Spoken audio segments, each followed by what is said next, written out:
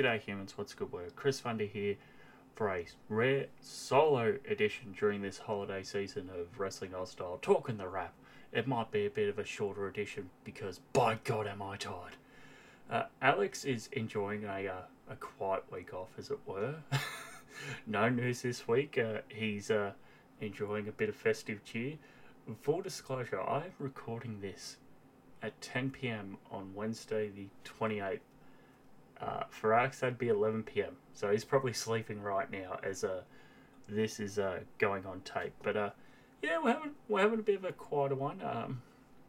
I'm not sure if Alex has been doing anything on the SmackDown podcast, but you can go catch the Sid podcast wherever you find good podcasts. Link in the show notes below.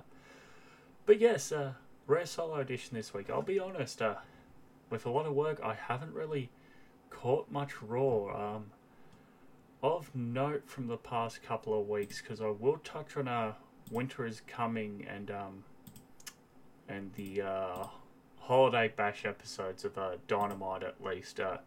So I'm just having a quick look over things here for Raw on the 12th, and there's nothing really that jumps out to me here other than we see Alexa Bliss defeat Bayley to become number one contender to the Raw Women's Championship. I mean, that's something, at least. I thought they were going to go more in this Bayley direction with Damage Control, but it still seems the main roster isn't fully behind Damage Control to a degree. I don't know what's going on there. It should be noted that good brother Machine Gun Carl Anderson is going back to New Japan for the Tokyo Dome show, so he'll be making his way over. As I saw on socials just before I jumped on air, Shinsuke Nakamura has touched down Japan and is expected at a Pro Wrestling Noah press conference sometime over the next couple of days to address the media before his match with I believe his match is with Great Muta. Yes, I believe that's the one. Looking over to SmackDown on the 16th here. We saw Damage Control, Dakota and Io, along with Bayley ringside, retain their Women's Tag Team Championship against the team of Liv Morgan and Tegan Nox. I mean, this women's tag division, it needs something, and what it needs is Toxic Attraction, but without Mandy, I don't know where you go from there. Gunther had a good title defense against Ricochet, and number one contenders match for the Raw and SmackDown Tag Team Champs, where Hit Row become new tag team number one contenders. I mean, yeah, it's a fine episode. We go over to Raw from the 19th. I'm not going to talk this week's Raw. I'll probably talk about the next week. Coming to you from Des Moines, Iowa. Hey, isn't that where Seth Rollins comes from? I think so. But just having a quick look through my notes here. Is there anything of note? We saw Rhea Ripley defeat Akira Tozawa. So much like Alex said, they're putting Rhea in this China role. It does seem to be the case as she's having a sanctioned match here against Akira Tozawa, a male competitor. So, yeah, that's a thing they're doing with Rhea. I mean, to me, it's a lot better than what she was doing last year, which was floundering after losing to Charlotte. We see the OC defeat Alpha Academy. I mean, yeah, that's fine. That's something. Oh, yeah, the ladder match. So we see Dexter Lumis versus The Miz, and, Dexter is winning, and in comes, well, that's gotta be Jonah. Yeah, so returning Bronson Reed to WWE. And, man, I love me some Bronson. Alex has talked up how much he loves Bronson. We're very patriotic. We both thought, Jonah going back to the Indies, doing stuff for Impact in the States, New Japan Strong in the United States, doing stuff for New Japan in Japan for the Aussie Indies. Like he was on the first Renegades of Wrestling show that came out of Melbourne and a few other Aussie Indies. We thought, oh yeah, Jonah's probably going to stick with New Japan. And he beats Okada. We're like, I'm thinking to myself, nobody beats Okada. And they don't have long-term plans for that person. But no, Jonah going back to to WWE. And look, all credit to the guy if he's doing what's best for him and his family. And, you know, it might have been his dream saying, I want to be a WWE wrestler. I don't want to wrestle for WCW, which is now sort of the spiritual successor to that is in a lot of ways AEW. I don't want to wrestle in Japan. I want to wrestle in the United States. Fair enough, but all these WWE returns this year, it has now gone to the point, and I feel so bad for Bronson, it has gone to a point of a pin dropping in the arena. And I'm not in the habit of watching Raw live, but I have Foxtel, so I can load it up and start the show over and fast forward to the point where Bronson makes his appearance. Yes, Bronson Reed, Jonah, and the crowd is sitting on their hands, and it's puzzling to me as somebody who has seen this guy wrestle live, who has seen how talented he is for a big man, how much he is like a Bam Bam Bigelow, and they've put him they have put him with The Miz, and he is in the Alex Riley position. It's like, this guy was in New Japan, and he had his own underling in Bad Dude Tito, and now he is the Bad Dude Tito to The Miz. He is the new Alex Riley to The Miz, and it's just like, come on, guys. I guess this is going to pay off in the long run, where Jonah will get pissed off at The Miz and they'll force a singles match, but it's puzzling, and it's just like, how many more returns are we going to see in the first 12 months of this new regime? And the main thing is, a lot of the blame for all these firings was falling on Nick Khan. You'd hear, oh, Nick Khan's just cutting people. It doesn't matter if developmental's got plans for him or there's hopes for him coming up to the main roster. He's just told him cut costs, you know, save money for the company. And who's like co-president, co-CEO with Stephanie is still Nick Khan. He's still in a very big position of power in that company. Yeah. Looking at SmackDown here from the 16th. So all these the aired on the 23rd, taped on the 16th, coming to you from Chicago, Illinois. So the Usos, Jimmy and Jay, retained their unified Raw, SmackDown, WWE Tag Team Championships against Hit Row. I mean, that was fine. And nothing happened in a match on here with Rey Mysterio and Angel that goes less than 5 minutes. I mean, come on. Like, we could have cut off this Braun Strowman and Ricochet against Imperium 34th Street. Miracle on 34th Street tag fight thing. Like, this did not need to happen. Rey Mysterio is that Mexican legend, that Lucha Libre legend. And Angel Garza and Humberto Carrillo, now known as Angel and Humberto Los Lotharios, I still think is their current tag team name. It's like, give them 15 minutes to shine in a main event against Rey Mysterio.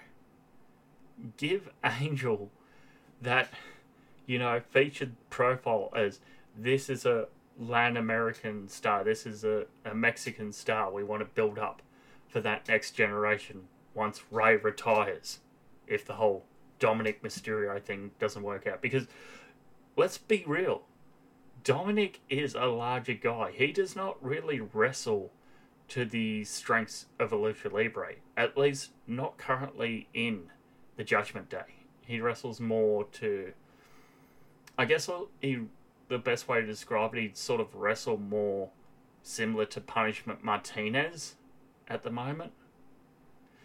But yeah, that's just my 2 cents on it. And we saw a women's number 1 contendership gauntlet match that was just nothing going on for a whole heap, and then Raquel Rodriguez just runs through a bunch of people. I mean, yeah, fine, whatever. I mean, there were shows this week. I'll probably touch on them next week. Okay, winter is coming from AEW as we flip over the cards here. Saw match number 4 in the best of 7 series where Puck, Penta Zerameto, and Ray Phoenix and Death Triangle get the victory here, moving 3-1 up on the Elite going into Holiday Bash for their 5th match. We saw Jack Perry defeating Brian Cage, the House of Black making quick work of the Factory, which was just a nothing match. Ruby Soho defeats Tamela, and it sort of sets up with Anna Jay running in for a following tag team match coming up, which will get set up in the following week when Ruby announces her tag team partner is Willow. Wait, I've got that wrong on my notes here. Oh, Willow Nightingale. We saw Chris Jericho go over 9 minutes against Action Andretti, and Action Andretti here gets the win. And in your main event for the Dynamite Diamond Ring and MJF's World Championship, MJF defeats Ricky Starks after 15 minutes when MJF kicks Ricky Starks in the balls behind the ref's back. I mean, much like Alex alluded to on the previous show when we weren't talking all about the news, I think it's episode 204, touching on how he believes this is the start of like a generational rivalry. So we could sort of see this being like an Austin and Rock, with your Ricky Stark sort of positioned in a Rock position and your MJF sort of positioned in an Austin position going forward within this company. Rampage, dear God, Rampage has definitely fallen from where it was 12 months ago. Moxley defeats Sammy in the opener. I mean, yeah, that's fine. We see Britt defeat Sky Blue in like 5 minutes. Wardlow defeats some new guy. I mean, sure, whatever, Wardlow. And an 8-man tag team match of Chuck Taylor, Trent Beretta, Orange Cassidy, and Dustin Rhodes, with Danhausen defeating the team of Kip Sabian, The Butcher and the Blade, and Trent Seven. This was a fine main event, you know. It's nothing must see, but you know, it was fine. Like Mark Henry's doing the split screen interview at the start of the before both teams walk out, and it's like all Trent Seven, Kip Sabian, Butcher and Blade are all talking, and then Dustin goes, "Hey Mark, don't we get a chance to talk?" And then like Chuck Taylor says something stupid, and Dustin just rolls his eyes and goes, "Yeah, okay, Mark, I think we're ready." So that was a little bit of a fun comedy there for the audience watching at home. We go over to Dynamite on the 21st. This is the Holiday Bash edition. Kicking things off was the no disqualification trios match, which is match, if I'm getting this right in my notes, match 5 of the best of 7 series that sees the Elite, Kenny Omega, Matt Jackson, and Nick Jackson pick up the victory over Death Triangle. At one stage, Kenny pulled out a barbed wire broom from under the ring. Fans of his New Japan days will sort of be familiar with that. I suppose even maybe his DDT days. We saw a non-title match where Hook made very quick work of Exodus Prime after Wardlow beat the stuffing out of Exodus on Rampage the previous Friday. Jon Moxley defeats Darius Martin. A tag team match in the co-main event that sees the Guns, Austin Gunn and Colton Gunn, defeat FTR, Cash Wheeler and Dax Hardwood when one of the Guns, I believed it was they grabbed the rope here for leverage on the pinfall. And in your main event, hell of a main event here as the women get to main event Dynamite episode here in San Antonio, Texas. We see Jamie Hayter, the AEW Women's World Champion, defending against Hikaru Shida. Goes 16-16, but Jamie too strong there for Hikaru, retaining her title. Which brings things into Rampage coming to you the same arena on the tape delay from the 23rd of the 12th. Oh boy, we kick things off with a $300,000 Free Kings Christmas Casino Trios Battle Royale match. I mean, look, I don't hate having a gimmick Battle Royale or like a Trios Battle Royale. They've done tag team Battle Royals in the past. They explained, if one team is eliminated, then if one member is eliminated but other members of the team are in, that team is still in. All members of the team need to be eliminated for that team to be eliminated. Yeah, it was fine. I don't get why the winning team gets a cash prize, why they didn't get like number one contendership to the team that wins this best of 7 series. And I don't get why you're putting Claudio in this match and Wheeler Yuta, who are two of supposedly your top champions from Ring of Honor. You've got Orange Cassidy in this match, who's supposed to be All-Atlantic champion. Yeah, it's fine. You have a team in here who I'd never heard of before unless you were watching Dark and Elevation or listening to the Spanish commentary team, because it is called the Spanish Announce Project. That's right. Wrestlers on Spanish commentary took off their headset to enter this battle royal of Angelico, Lufa, and Serpentico. Along with that, the team of Ari Daivari, who's not with the Trustbusters anymore, or whatever team it was at the start of this Trios tournament a few months ago. He's now teaming with Mark Sterling's Varsity Athletes. That's right, Josh Woods and Tony Nese. Since when did Daivari lose his guys? Like, his guys were the 8th place Trios team in the whole company going into that AEW Trios tournament. Like, who is it? It's Daivari, Parker Bordeaux, and Slim J. Where is Parker Bordeaux now? He's still in AEW. What about Slim J? I mean, okay, so he hasn't... Oh no, he's still... Yeah, the Trustbusters are still a thing. Ari Daivari, Slim J, Sonny Kiss, Jeeves K, and Parker Bordeaux. Okay, so yeah, I'm not really too sure what the whole go is there with Ari Daivari and the Varsity F. Because this is one of the things that AEW does. Like, yes, they cycle in and out people, but occasionally you get a thing. And this time of year, anyone who's working doesn't have time for Dark and Dark Elevation. They don't. They've got other shit on, or they've got family stuff on, or they're doing Christmas shopping and food cooking and stuff. And all of a sudden it's just like, who are these 2 new Trios teams? Yeah. AR Fox and Top Flight here getting the win. Dante Martin and Darius Martin. So, I mean, good for them. I'm sure they won't get a Trios title shot coming out of this. We see Jade Cargill extend her record as she defeats Vit Vixen, who I hadn't heard of before. And in your Rampage main event here that sees the team of Triple J, Jeff Jarrett, and Jay Lethal, yes, that's what commentary is calling them now, along with Satnam Singh and Sanjay Dutt ringside, defeat Anthony Bowens and Billy Gunn because Max Caster wasn't cleared to wrestle after the guitar shot earlier in the past 2 weeks. I can't remember which week it was when it went to air. So, yeah, I mean, past 2 weeks of Raw, WWE for me, extremely forgettable.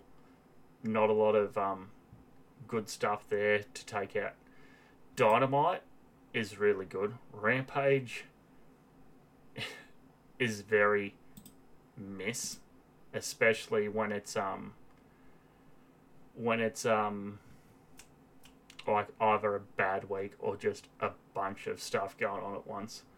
So yeah, not really too much else to touch on this week, but I do want to touch on quickly New Japan, because we saw the final match of Suzuki-gun, which took place on the 23rd of the 12th. So this is the same night, same date, sorry, as the SmackDown and the Rampage that I just talked about from the second week of TVs there. This being New Japan Pro Wrestling Road to Tokyo Dome 2022 Night 2, coming to you from the Korakuen Hall. So nothing really of note to me on the undercard here. I mean, we did see the return of Tenkoji, Hiroshi Tanzan, and Satoshi Kojima. However, they lost to Bushimon, Hirooki Goto, and Yoshihashi. I mean, I understand you need to make Goto and Yoshihashi look good going into Tokyo Dome, but you're telling me you couldn't have fed like these guys up against Young Lions or anyone else on the card? Come on, they're like New Japan legends. Ah, man.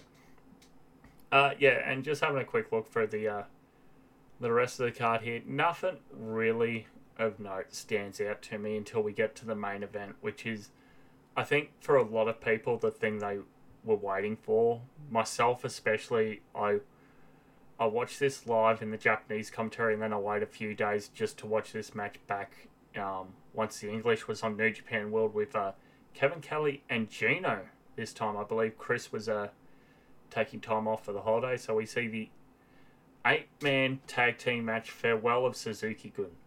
So we see the team of Suzuki-gun, El Desperado, Lance Archer, Minoru Suzuki, and Taka Michinoku in one corner, taking on the team of Suzuki-gun, Doki, Taichi, Yoshinobu Kadamaru, and Zack Sabre Jr.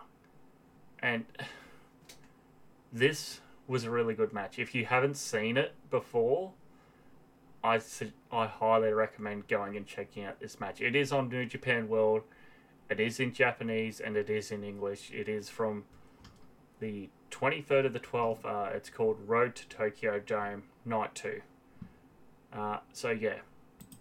And like, there's a lot of little hidden stuff in here, a lot of different tag team partners facing off, but I just want to sort of touch on the closing stages here. And like, Suzuki's gone around, he's hitting everyone regardless of if they're in his corner tagging with him or on the opposite corner tagging against him.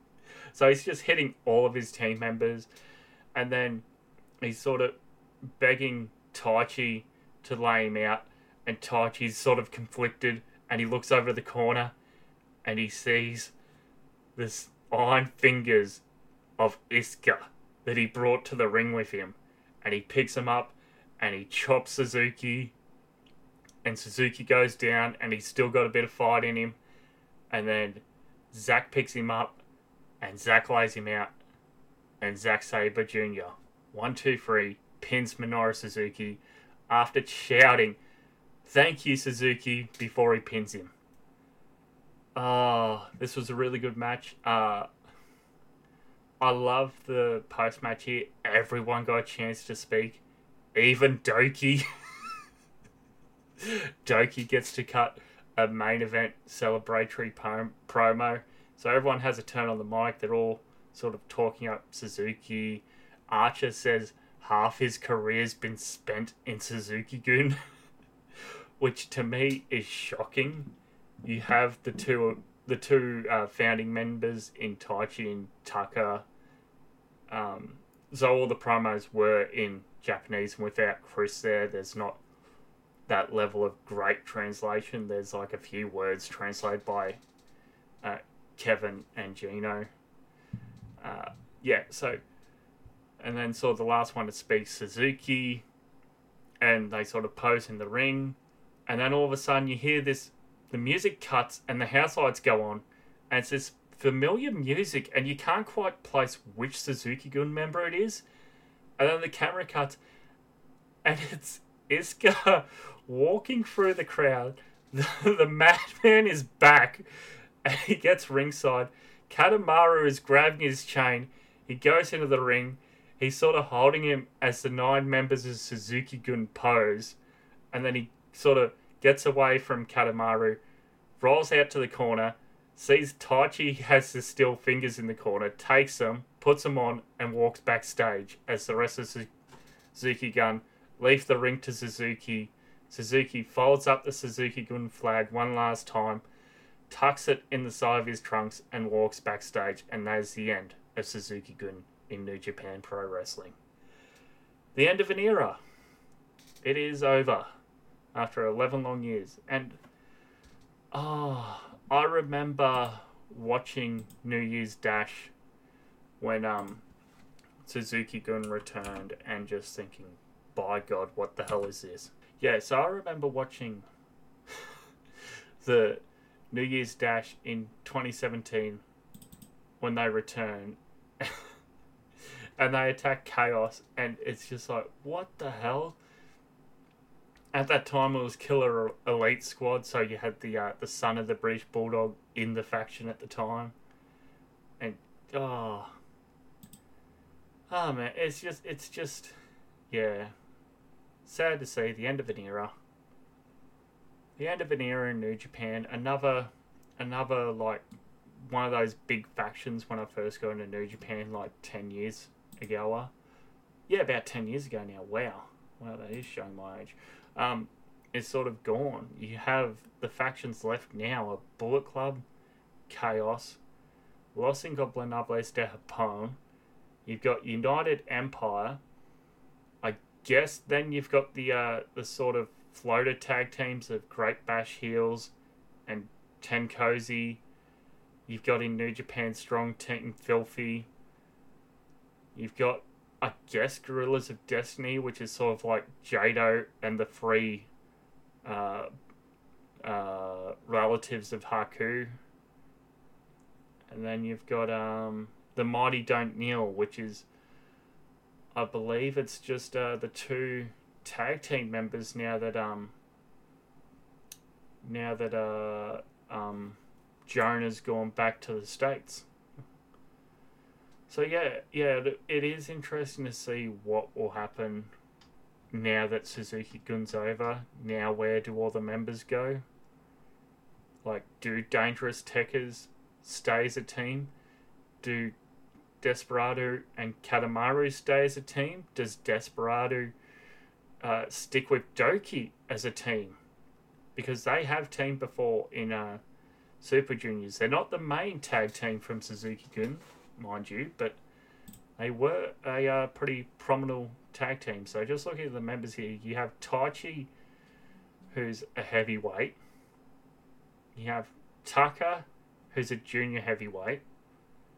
You have Lance Archer, who's probably going to go back over to AEW.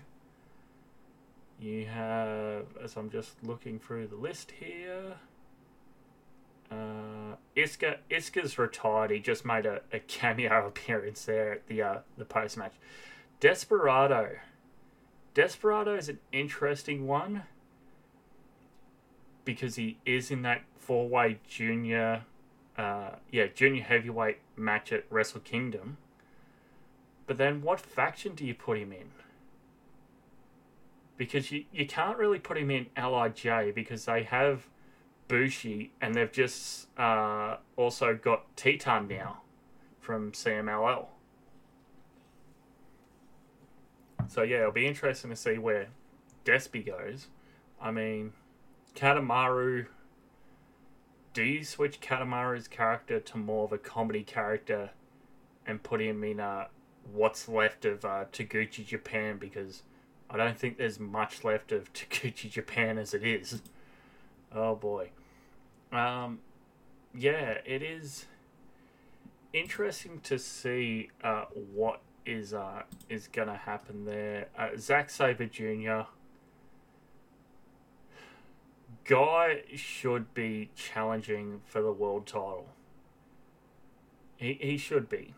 He's that good. And Doki, this is the thing about Doki, and I love me some Doki Choki, but do you put Doki and Despy together and have them just sort of stick as a tag team in the junior ranks, or do you split those two guys off? Because it's sort of the thing of, oh, they're the two masked wrestlers from Suzuki-gun who sort of look the same. Yeah, it is a bit strange, but give me one moment here. I just want to see if I can pull up the Taguchi Japan faction, if that's even still a thing. So I'm just trying to have a look at Taguchi Japan, but I don't even know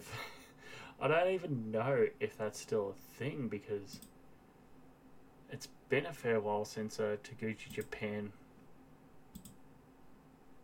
really made an impact. Okay, so Taguchi Japan is still listed as David Finlay, Hiroshi Tanahashi, and Ryusuke Taguchi. So you've got just those three wrestlers left. Jeez, bit of a stutter there. You don't have... I'm just trying to have a look who... Juice left to go join Bullet Club. I mean, wow, okay. And Kishida's come back. I mean, Kishida's, a freelance? Not a line 21 as far as I know. In terms of the New Japan unit system that they use, where they have everyone sort of be aligned with at least a faction. The sad thing about Kushida coming back, Kushida's now aligned with the main unit. So it's just the main guys who don't really have any underlying factions other than to New Japan itself.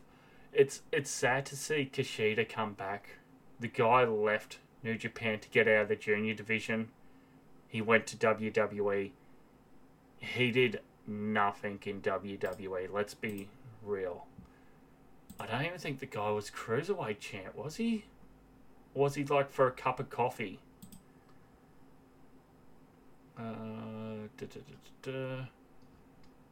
Just trying to have a quick look. When the hell was he Cruiserweight champ? Apparently he was. Okay, let's see. Oh, okay. Interim champ was crowned. Okay. Oh, held it for 160 days. Okay. There you go. I completely forgot about Kushida's NXT Cruiserweight title reign, and I have a Cruiserweight title, mind you, WWE Cruiserweight title with Buddy Murphy side plates behind me as part of the office. Yeah, it is going to be a very, very interesting Wrestle Kingdom. It's going to be very interesting New Year's Dash this year, because they have announced all matches are going to be a mystery. So I don't even think they're running it down at the start of the show. I think they're just going to be yep, we'll just go out there and just leave it all go from the beginning. So who the hell... I'm just having a quick look here before I sign off. Who's in Gorillas of Destiny? It is Tama Tonga, Tonga Loa, Hikulelu, and Jado. I mean... I don't even know if you bother putting anyone from the former Suzuki-gun in there. With Tama and his two family in there, you've sort of got yourself a leader and your two tag teams after that, yeah. I don't know.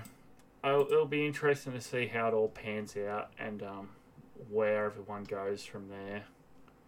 I was just having a think the other day, like I'll probably watch the New Japan Tamashi shows, maybe touch on them next week, but the one guy who I think, and this is all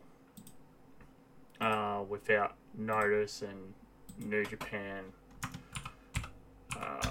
because I don't know who they're like, what's the word I'm looking for? Feeder company, I guess, for lack of a better word, in New Zealand is. But if you were going to go after anyone in New Zealand, I'd be looking at Jamie Tugger Tedese,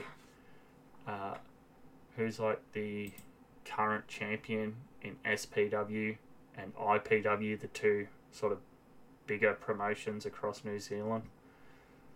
Like, he is somebody who would be good to replace in that Jonah role, especially if you are looking at setting up New Japan Tamashi as its own property. That the Velocities we've mentioned before from PWA, a number of the women from across Australia, because we have a wealth of women's talent in this country, namely Jessica Troy. Like, yeah, there's a lot of people you could build a good, I guess, national trans-Tasman to a degree promotion around. Trans-Tasman being across Australia and New Zealand. But I suppose I have rambled on along enough for a week here. So I'm just looking at my calendar. This will be out probably tomorrow morning on the 29th as I'm looking. Following that, I'll probably do a show hopefully on the 3rd, which is just before Wrestle Kingdom on the 4th, which is next week as you're listening to this. If you're listening to this on the week it gets released. And then after that will be Alex's return on around the 10th. We'll be discussing Wrestle Kingdom. And then a few more light weeks until the Rumble, and then the Wazzies. Yes, get your votes in. I mean, you can tag us on Twitter at WrestleOzstyle with an AUS, as Alex likes to say. Yes, you can find all the socials in the show notes, or you can go back listen to the Wrestling Ozstyle archive for free on SoundCloud, Google Podcasts, Podbean, Spotify, Stitcher, TuneIn, or using the RSS feed found in the show notes below for your podcast of choice, including Apple. Nothing left to say but g'day, and I'll speak to you next week.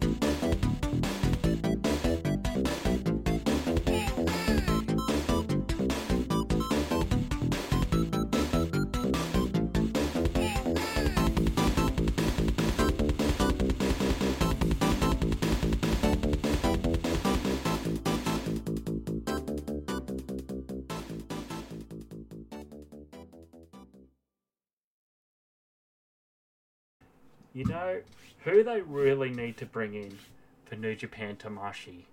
You know, Wagga Wagga's a bit of a country town. You know what else was a country town that produced an Australian sporting legend? Boral.